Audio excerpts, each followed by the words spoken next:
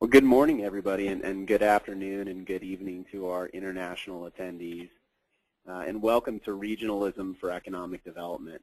What Hey, top Guillermo, performing regions? hold on. I think the attendees are still on hold here. Oh. Just verify. It says Man, I was attendees just are getting still right on into my hold. flow. I know.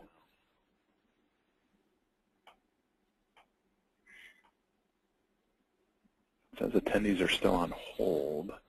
Press *1. Okay. The broadcast is now starting. All attendees are in listen-only mode. Good morning, everyone, and good afternoon and good evening to our international attendees, and welcome to Regionalism for Economic Development. What top performing regions are doing to succeed. My name is Guillermo Mazier, and I'm with Atlas Advertising's Business Development Team. Before we get started here today, I think I wanted to provide some context for today's presentation because I think it'll help us all understand this concept a little bit better. As a firm that specializes in economic development marketing, we're always asked questions like, what does regionalism really mean? How would you define a region? What tools or strategies are top performing economic development organizations in their regions doing to be competitive? And how are they using these tools?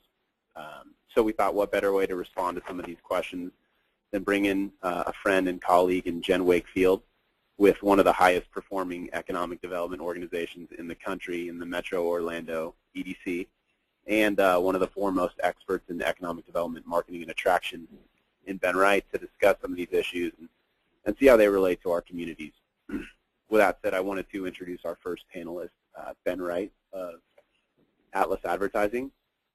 For those of you who don't know Atlas, we're a niche economic development marketing and technology firm that specializes in reaching local, national, and international industry prospect and site selection audiences. We specialize in marketing strategy, website development, GIS mapping, research, and creative services that are really geared towards high-impact business attraction and retention. We have a staff of about 13 based out of Denver, Colorado. One other thing I wanted to note that we understand that as economic developers, we all carry heavy toolboxes from financing and incentive to shaping policy and implementing marketing and attraction efforts. So we host these webinars for our clients and for the profession in general as a way to promote vital communities and really to promote high-performing economic development organizations. Now, for those of you guys who don't know Ben, Atlas's CEO, since founding Atlas in 2001, Ben's really been a driving force behind developing some of the world's most advanced technology for economic development. That includes a robust content management system used in 85 different markets, a category-leading GIS system, Atlas Insight, which is used in 37 different markets, as well as a newly developed prospect management tool. Ben's a graduate of Stanford University in California with a degree in economics and an emphasis in urban studies. Our next panelist is Jen Wakefield. She's the Director of Marketing for the Metro Orlando EDC. As the Director of Marketing, Jen's really responsible for providing strategic direction for the organization's marketing strategy, managing media relations and social media while providing communication counsel to the organization's executives and board members. She's recognized as a thought leader in developing collaborative communication strategies and has extensive experience in strategic planning, executive consulting, and media relations. Before I turn over the presentation to Ben and Jen, I just wanted to go over a few quick housekeeping items, like where can I get this presentation is probably one question that you guys are asking yourselves right now. You can find the presentation in a couple different places, which the first of which being on our website at www.atlas-advertising.com, or you can see it in the chat box. We included a link to the presentation so you can view it, download it, share it if you'd like. The next thing, housekeeping item that we wanted to bring up is because you can hear us but we can't hear you, there are a couple different ways for you guys to ask us questions throughout the presentation. One way is to, again, chat your question in the chat box, and we'll be sure to answer it as it comes up or address it at the end of the presentation.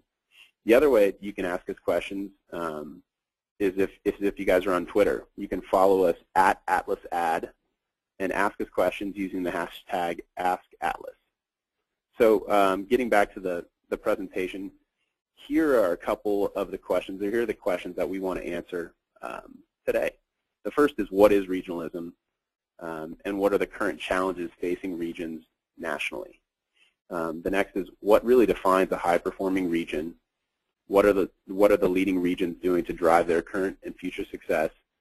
And lastly, what can my region do to compete effectively with the resources and the staff that we have? So with that, happy to turn the presentation over to Atlas CEO Ben Wright. Guillermo, thanks a lot, and Jen, it's nice to have you from sunny, I hope, Orlando. It is very sunny, yes. Thank you.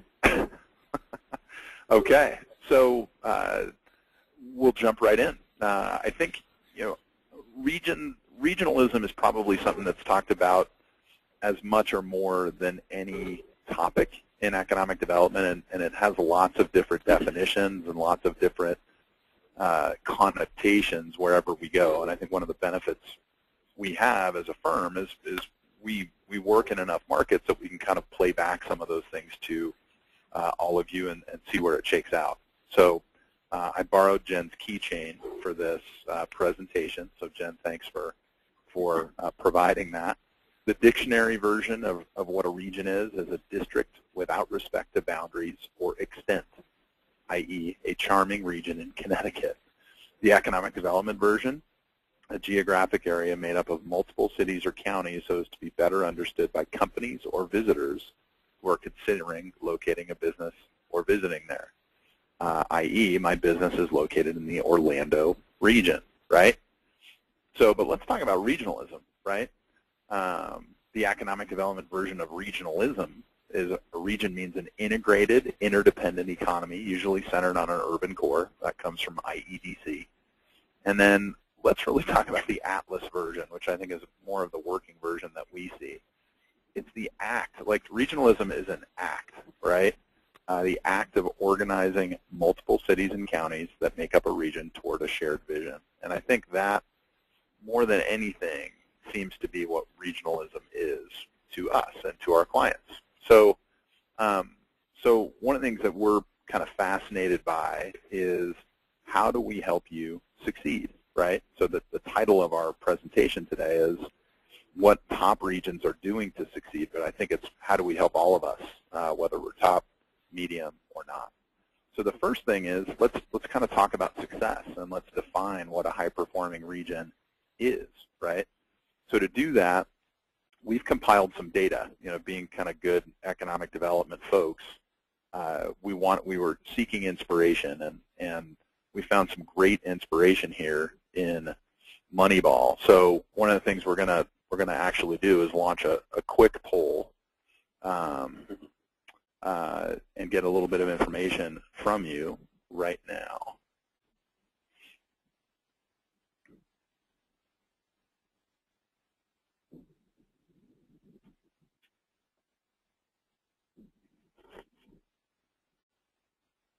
So we'll get a little bit of a sense of who we're talking to here. Okay, good. Thanks for voting. So I'm going to go ahead and share this poll here. So here are the results.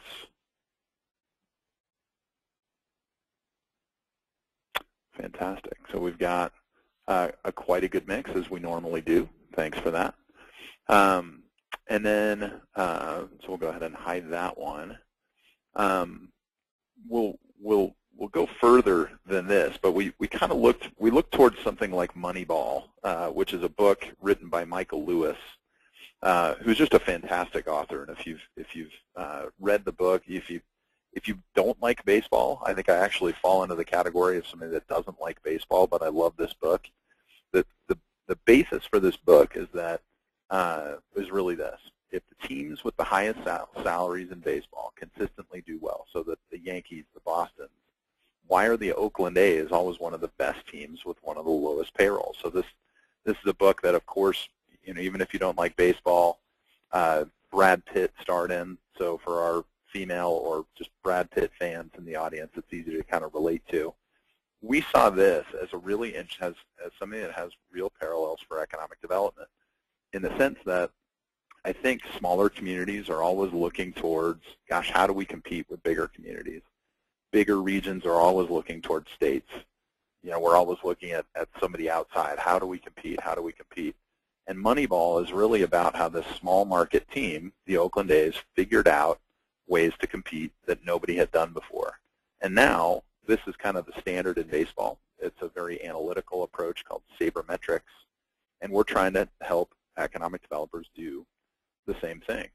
So, what we're out to find, what metrics drive success in economic development regardless of budget, population, or staff, right?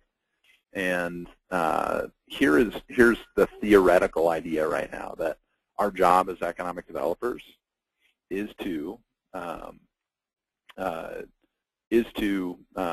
generate awareness, generate inquiry, and generate jobs and investment in a pretty simple way. So that's our thought. So so we started out with data collection. We sent a bunch of different emails. Some of you probably have done it. We've got 90 communities thus far from 25 states, and our goal is to get to 350 communities from all 50 states. And if you want to take the survey, it's here. It'll take you, as long as you've got some data about your prospects and your activity, it'll take you 10 minutes to do.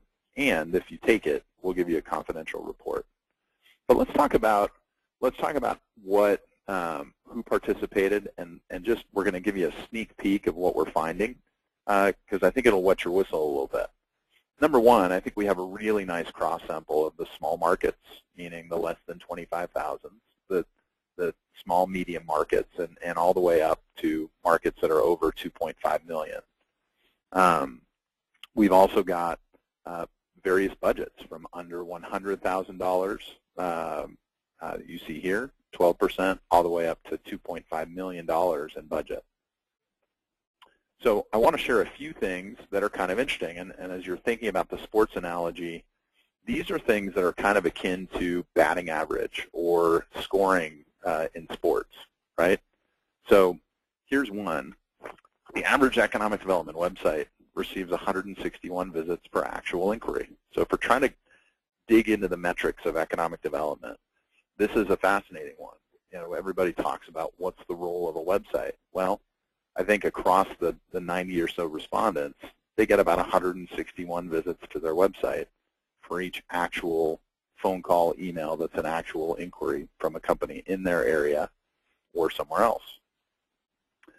The average inquiry, and this is one where people start to kind of, their ears start to perk up. The average inquiry to an EDO, whether or not it's won or lost, is $7.9 million in capital investment and wages from the new jobs created. And the key here is whether or not it's won or lost. So what that means is each inquiry, whether you win it, lose it, whatever, it's worth basically $8 million. And most of our clients don't think of it that way. They think, man, I'm kind of in the running here, and I'll do what they need me to do, but $8 million is not something that we think about. The average EDO, as announced, so this is kind of like the scoring average if you're an NBA fan.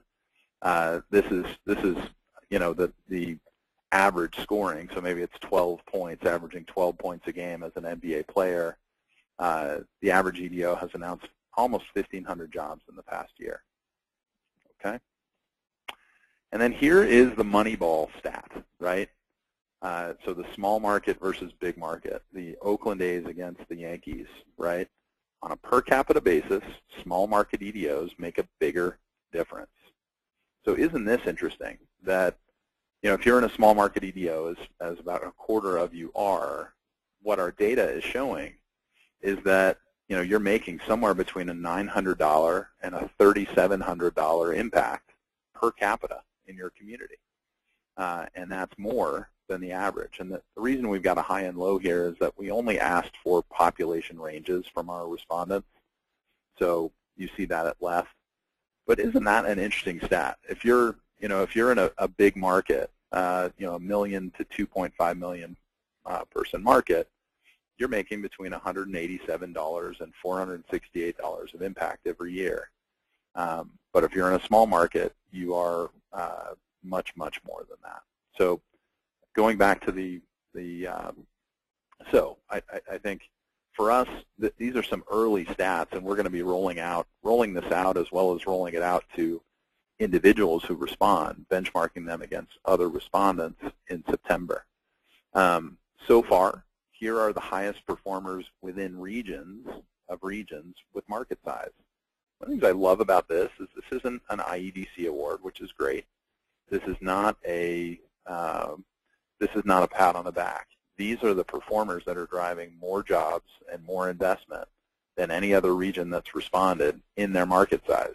So Greater Phoenix, Metro Orlando, who you've got the opportunity to hear from today, Jen Wakefield, as well as Tulsa.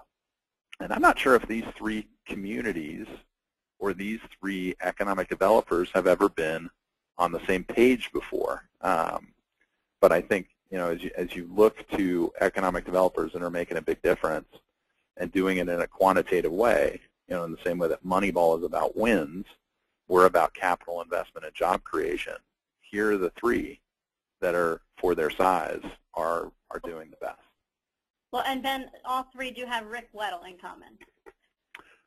Did Rick work in Tulsa? He did. Yeah.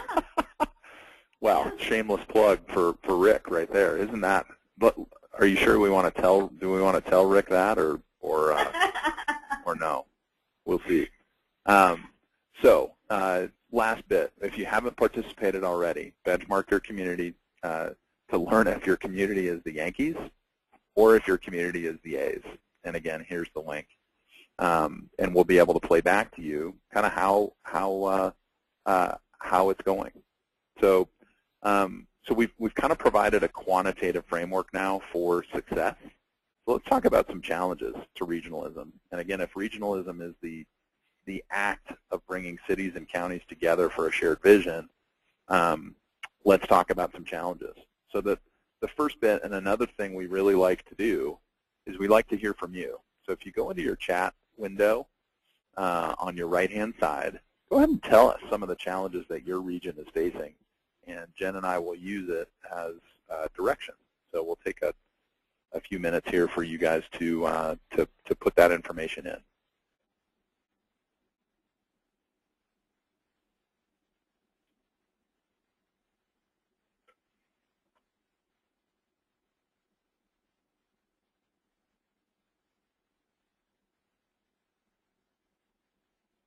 Okay, so we're seeing things like availability of skilled workforce, parochialism, lack of funding, things of that nature. How do you explain or measure the benefits of an economic development organization? Individualistic mindset, competition for funding, absolutely. Building inventory, skills gap, distrust of Central City. We see that one a lot as well. So thank you guys for all those. Here are some things that I think we see, and I'll kind of talk about them, as well as 5 things that successful regions are doing from our perspective. And then Jen's going to give you the real story, not the kind of consultant speak or the stuff that we do, but how they're actually doing it in Orlando to be successful. So the challenges that I see, and again, regionalism is kind of about creating a shared vision.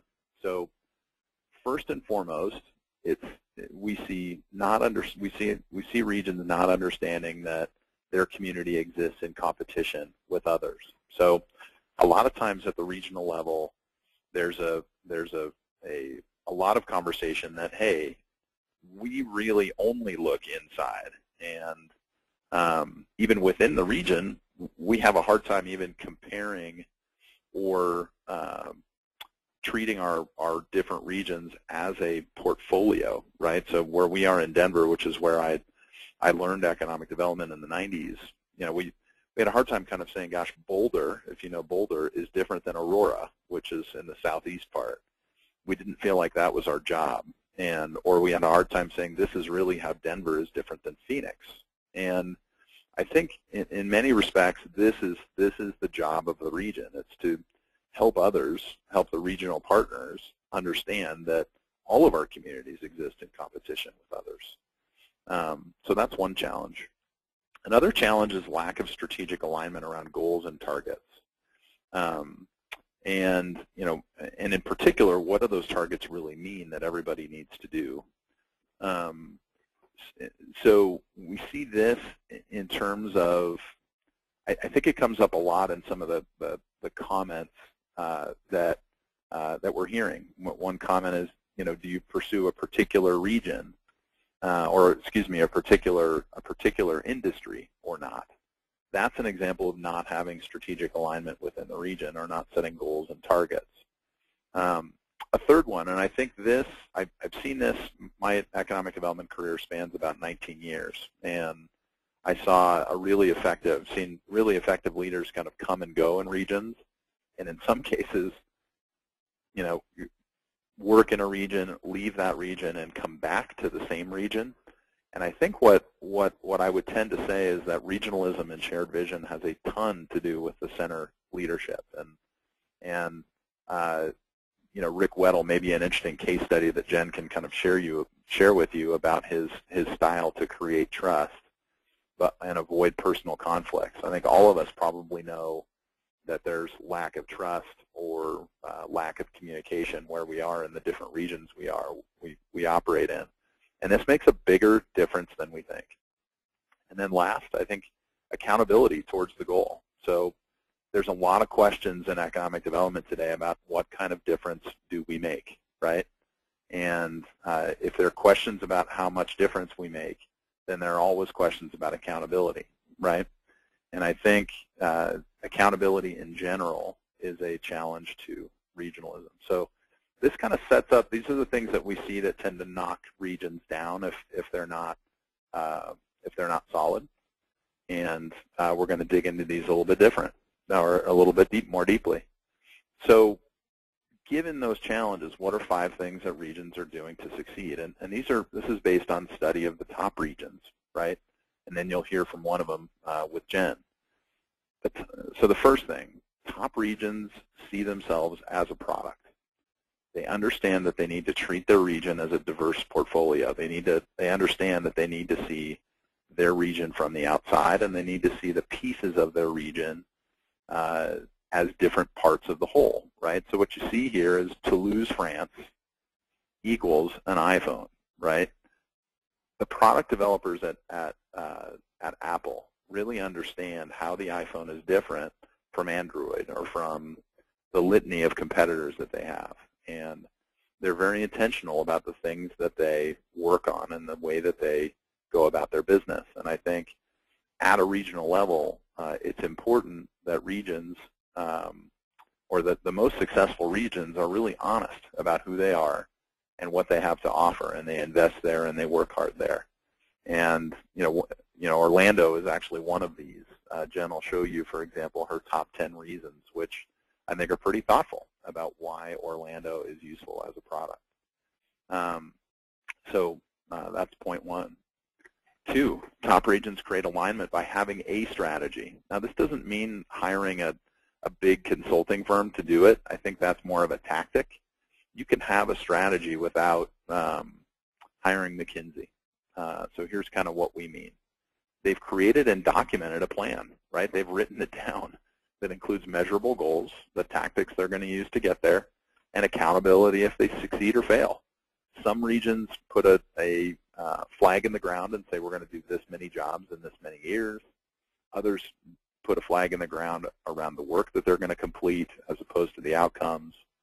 But they all have one, or they have a process that they're going through currently. Next, they've involved local partners and business leaders in the process. We're working in regions now where this is really getting formed, this relationship with local partners. And a strategy is actually a really interesting way to create those relationships. And the more open, the better. In many cases, our clients are frustrated with having to sit in the same room with somebody that they don't always want to work with, but that's part of it. 3, speaking of relationships, top regions invest in local relationships with business and government. They have regular meetings, monthly, quarterly. They have regular meetings with private sector leaders. And they really see themselves as the conveners on issues of regional significance, marketing, workforce, transportation, policy. These are things that get done. I think if a region only sees itself as a deal maker or only sees itself as a policy organization, you're going to get some splinters. And I know we've got some folks from regions where there are kind of multiple regional organizations that have splintered around different types of goals, and that's not optimal, certainly.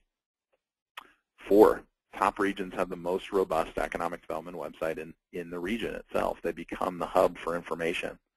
So they realize that the region gets 10 times the online activity of the largest city or county.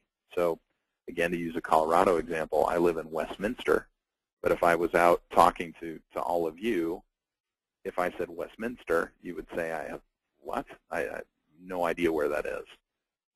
That is part of the Denver region. So if I say Denver, then you get it. Well, that type of activity is quantified in Google. Denver economic development gets, I haven't looked at it, but probably 10 to 100 times the searches as something like Westminster economic development for the same reason. They invest in the most robust storehouse of regional data. I think we all know that data on a regional level is more useful. They tell the story of the regional portfolio. It's, this area is best for this. This area is best for this. Here's how the whole region is different. Here's where this industry locates within the region. And then lastly, they drive leads to their business development staff. There's a real connection between web and business development. Lastly, top regions are accountable for their results. So accountability is one of the most kind of office spacey kind of terms. So we thought it was best to use a Savage Chickens cartoon for this. You've got a problem with avoiding personal accountability. Yeah, and whose fault is that? I think we've all kind of been in situations like that in economic development where we want to blame or we want to take credit, and accountability is a little bit squirrely. But strong regions sign agreements to achieve results. Hey, this is what your investment gets us or gets you. They course correct if goals are not met. And I think almost most importantly, they're transparent with leads, prospects, and outcomes. So those are 5 things that we think top regions are doing. But now I think we want to get the real skinny. And so I'm going to hand it over to the second half of Team BenGen, as we were called 2 years ago when we did a speech at IEDC. So here's Jennifer Wakefield. Well, thank you very much, Ben. Well, I'm going to start off by, I don't have a question, but I'm sure that all of you are familiar with Orlando, Florida. And the reason for that is because we're the home to Walt Disney World. We're also the home to several other theme parks. We're known as a place for fun. So we can't really, we could try to change that perception, but it would be too difficult, and we don't want to. We love the fact that we're known as a region for imagination and for innovation. What Rick Weddle, our CEO, says is that we're a region that is very well known, but very poorly understood. Because we are a fun destination, we are imagination, we are innovation, creativity, but there is actually a tech industry that predates Walt Disney World or any of the other theme parks that were here that was built around the photonics industry and around the space program and our education system that was founded here. We also have a very large area. A lot of people think of the resort area near Walt Disney World as Orlando, and they don't realize that there actually is a downtown. They don't realize that they're actually not in the city of Orlando when they're at Walt Disney World. That is not in the city limits of Orlando. And so we do have a very large area. It's 4 counties, 4,012 square miles, and for us, what we think that offers our clients is that it offers a variety of options for them. So from a high-rises in downtown to, if we're working with a filmmaker, to swamps and jungles, to farmlands and small towns, we really have a very wide variety of options. Now, what we've listed here is our top 10 reasons on the slide that we consider top 10 reasons for doing business in Orlando. And we think it's because we have a very young, diverse, and educated workforce. Most people think that the median age for someone living in the state of Florida or in Orlando is rather old. And in fact, the reality is that the average age is around 36. Access, because we have over 50 million visitors coming to Orlando every year, we have a fantastic international airport. And we actually don't have just one international airport. We have two very large international airports with the third one that actually is considered an international airport. Then we have very good road connectivity. And we're in close proximity to Port Canaveral as well. We really are a top location for entrepreneurs. We're one of two locations in the country that are home to a national entrepreneur center where they have several different facilities all located together. As I mentioned, we have a variety of real estate. We really are a tech industry hub. That really was the foundings of Orlando back around the 1960s. We have an innovation economy. We are home to the University of Central Florida, which is the second largest university in the country. We have very great neighborhoods, which are very diverse. We have a very strong partnership philosophy, which several of our prospects and several of the clients that we have worked with in the past have cited that as a reason for why they have chosen to locate in Orlando, is because, as Dr. John Reed from Sanford Burnham Medical Research Institute stated, and I have captured on a YouTube video somewhere, that they really were looking for a place that was willing to partner together and to really work hand in hand with Sanford Burnham. And because they saw that happening here in Orlando, they knew that that was the place that they wanted to locate their East Coast expansion. And then our number 10 top 10 reason is the livability factor. There is sunshine outside. It is nice and warm right now, but in February, when other parts of the country and other parts of the world might be cold, it's still 80 degrees here a lot of times. So it's very livable. If you wanted to go to the theme parks, they are right down the road. No, not everyone here goes to the theme parks every weekend. We do have a lot of other diversity as well. Next slide. Our regional strategy. A few years ago, when the 2008-2009 downturn started, we really noticed that things were definitely shifting in economic development and in the economy worldwide. And so we really took that time to refocus our efforts, to look at what we were doing, to look at what we could potentially improve upon. We really engaged our board members very heavily. We went through, we tweaked our vision and our mission statements, and we really had a very strategic realignment where we did bring in new leadership. That's when Rick Weddle came in to join our EDC. We really sought buy-in from our investors, from the private area, as well as our public partner investors. So we have 4 counties that we cover and the city of Orlando. And then we made sure that we had very mutually agreed upon processes. So in the past, a lot of what we would do would be we would agree upon something, but there wasn't any formality to a lot of the processes in place. And so once Rick came on board, we really worked to standardize that. Next slide. One of the first things that Rick Weddle did was to create what we refer to as the RED team. It's the Regional Economic Developers team, where we gather them together once a month. And those are the economic development partners who work for Orange County, for Seminole County, for Lake County, for Osceola County, for the city of Orlando, for utilities, and for our university systems. And we had very great relationships with each of those individually, but we never really brought them all together. And so we created this RED team to bring them all together once a month to where we would meet and talk about different issues that they were having or that they were seeing, or ways that we could work together more. And there's a photo here of some of our RED team members at a conference together where they were working together on a new conference setting.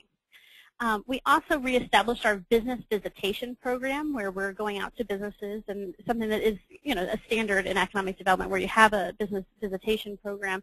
Ours has been tweaked and redefined. We hired an external affairs director, so someone who is not actually in the marketing department. He reports directly to Rick, but he is responsible for all external affairs. So he is the first point of contact for our RED team members. He is the one who has is working on very strong partnerships with our different chambers of commerce, with Rotaries, with elected officials here in town, with our state legislators. And then we work very, very closely with Visit Orlando, which is a Convention and Visitors Bureau here in Orlando, and with the Central Florida Partnership, which is the home to Orlando Inc., which is the Orlando Chamber of Commerce, and the other chambers of commerce throughout the area, because we all have a shared brand. And so we work very closely all together on that. Next slide. Our website, Ben and Guillermo have provided a screenshot of what our website looks like. It's orlandoedc.com. We have a dedicated website manager. Her job is to manage the website. And we have worked very closely over the years on our search engine optimization and making sure that that is in place. Our website is entirely regionally focused, but if people are looking for detailed information on specific cities or counties, for instance, as Ben mentioned, he lives in Westminster, but you would go and search for Denver. Well, then you would want to find detailed information once you've zeroed in on Denver for Westminster, and specifically for the city, for the data in there. And so we have a very regionally focused website, but then it also does get into the nitty-gritty of each of the different cities and the facts and the data in there. We have a very robust data center on our website, as well as a map room, so that if people are looking for specific statistics or looking to go through the maps that we have, they can do that. We also have a very robust newsroom, and we've integrated social media all throughout our website.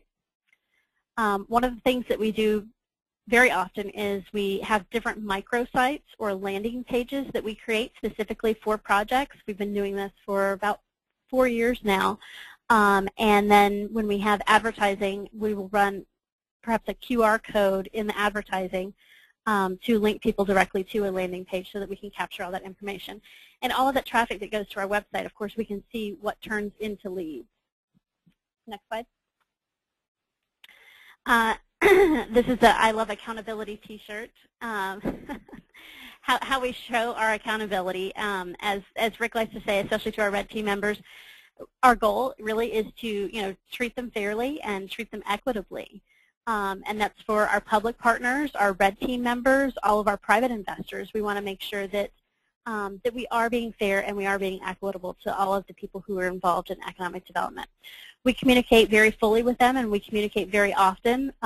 Since we've established the red team, we have communications that regularly go out to them, and we talk with them very frequently. And then verification is something that has come up a lot, because there are incentives that have been discussed in the media, and numbers of jobs really kind of all throughout the media nationwide and worldwide as well, on the usefulness of incentives or the numbers of jobs that a company might create. And so we established a few years back a job verification process, where once we have our metrics for the year, we then go back one fiscal year later and go back and verify if the company did go through to meet all of that. And we do that as our own entity, even though the state does do a process as well for incentivized projects. Ben, Guillermo? Okay. Great. So I think that the next part of this presentation is to see what we can take away from it. So what are some of the steps that a region can do to achieve high performance? And so we've listed out 4 key steps that a region can do to achieve what we call high performance. But before that, I just want to recap some of the ideas and the concepts that we've heard today before we get into questions. I think when we talk about regionalism, and to circle back to it, it's more of an approach and an idea than it is a theory, and it's really taken off in a lot of different parts of the country, based on the understanding that regions defined by geography and the definition that we provided in the beginning of the presentation, that regions provide really an economic competitive advantage to businesses looking to expand or relocate, basically allowing them to grow and prosper faster. So one of the things that I heard, I think it was at last year's IEDC from an economic development professional, he said, a bigger pie means more pieces for everybody. So by working together in a regional effort, cities, counties, and communities can be more productive and more effective to really perform at a high level. So the tools or the takeaways from this presentation that we'd really like to impart with you guys before we leave is, 1, benchmark your region's performance. We've given you the link to to our benchmarking study, which will be rolled out at IEDC's annual conference in Houston. The next is pick 3 regions or leaders that you admire. In my case, I have a few favorite regions, one of them being the right place, Grand Rapids, Michigan, another one being the Richmond region, the Greater Richmond Partnership, and the other being the Phoenix region. And pick some leaders that you admire and follow them. So whether that means following somebody like Rick Weddle on Twitter or following Barry Broom, the CEO of Greater Phoenix Economic Partnership, following his blogs or any articles relating to him or the organization. The next thing or takeaway we would say is identify the key tools in your regional tool set. So what does this mean? What is the product data, or what are the brand differentiators? How are we defining, or how are you defining your region as a product? And a thing or a way to facilitate this is to do strategic workshops within your organization, within your key business leaders in the community. This means relationship building, any tools that you can use locally, whether it's for meetings or any kind of collaboration software. Another regional tool set module would be a sophisticated website and GIS and data management tools. This includes, sales and marketing tracking tools as well. So what is the technology that exists or doesn't exist within your region that you guys can leverage to become really high-performing organizations? And the last piece is making use of resources from experts. I think there's a lot of great information, great content out there, either produced by, the IEDC, the Center for Economic Research. There's a lot of great third-party data sources, and there's a lot of experts that specialize in some of these steps that we're talking about today.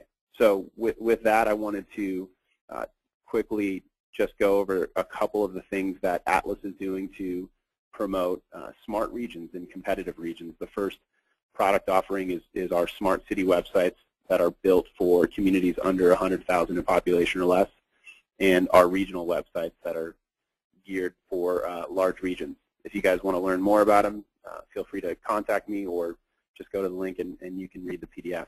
But I think with that, we're ready to field some questions. Great. So I think the first is a question we have for you, which is just one thing that you've learned in today's webinar. I've got a couple questions kind of queued up from previously, but tell us what you have taken away thus far, and that'll help. Go ahead and put that in the question box.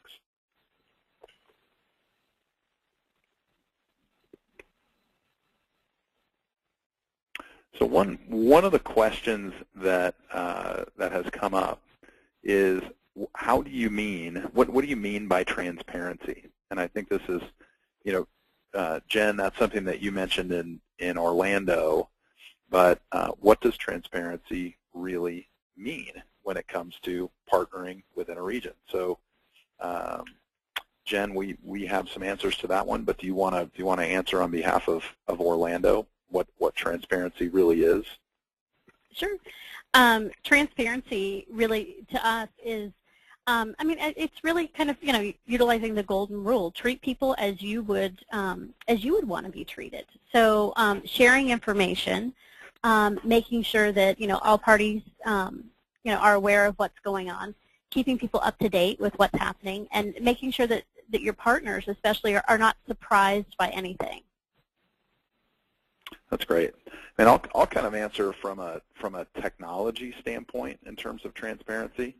As we were building our regional prospect management tools, one of the questions that we fielded from our customers and users is, gosh, I just can't get a status update on this prospect. They may not be handling the prospect themselves, but they just need an update. So transparency sometimes means, hey, this is the last communication with that regional prospect. And what we've done to kind of solve that I think is in the spirit of transparency, is that when a city inside a region proposes properties for a prospect, they actually get to see what every other city or every other county has has put forth to that prospect from a property standpoint. To me, that's an example of true kind of teamwork and transparency, in the sense that we're all working together to promote the overall region. And in some cases, our property is not going to be the winner. In some cases, our city's not going to be the winner. But at least we can participate and see what has been put together,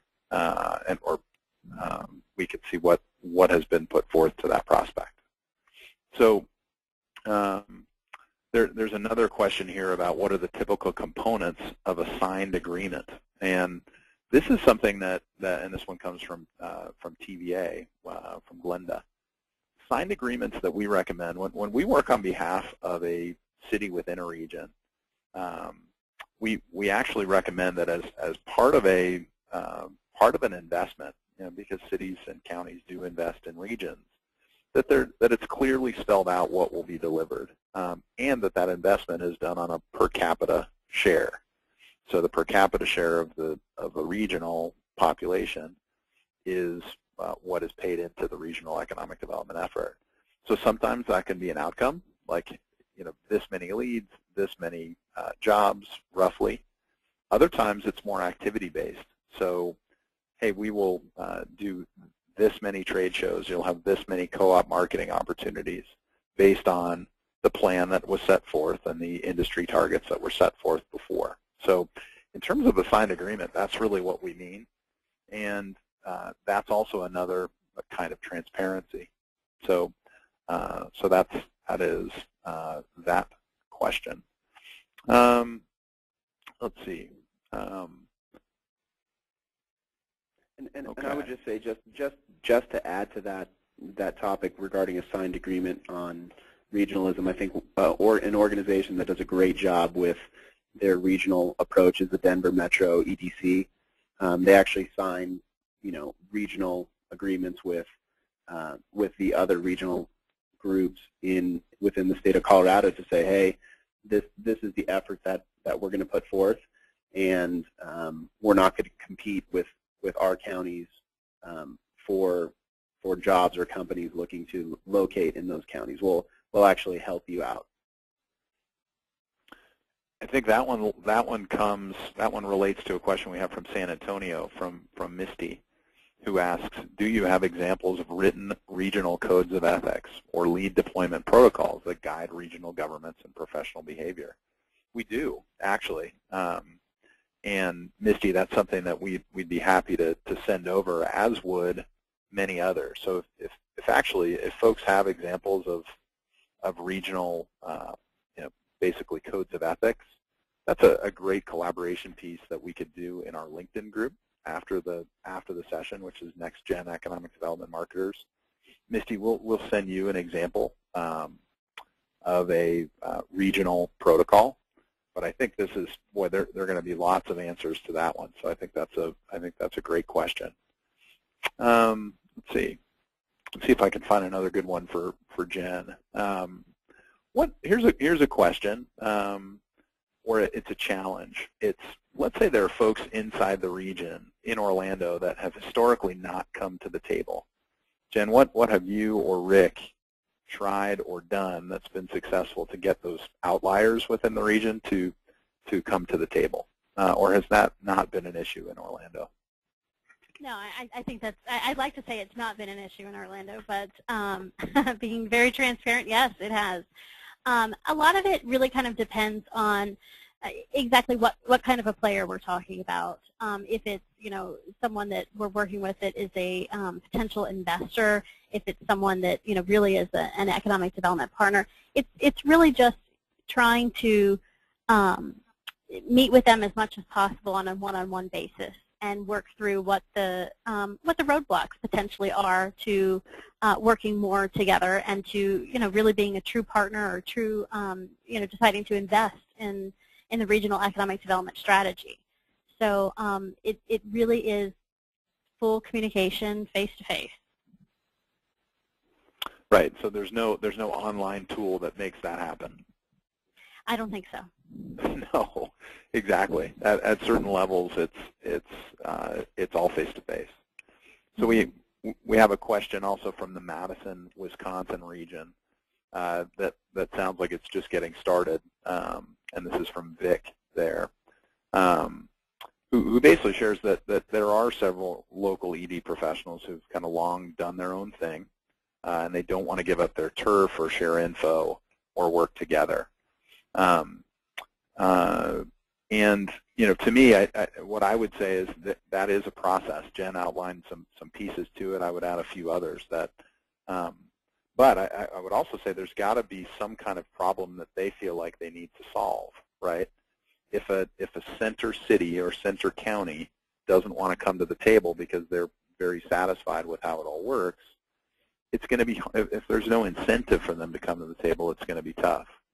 However, if somebody that's kind of protecting their turf really has their feet held to the fire to perform differently, or they need to find a new way, or they've had a major relocation out of their community, there's going to be an incentive to try some different things, and sometimes you need those external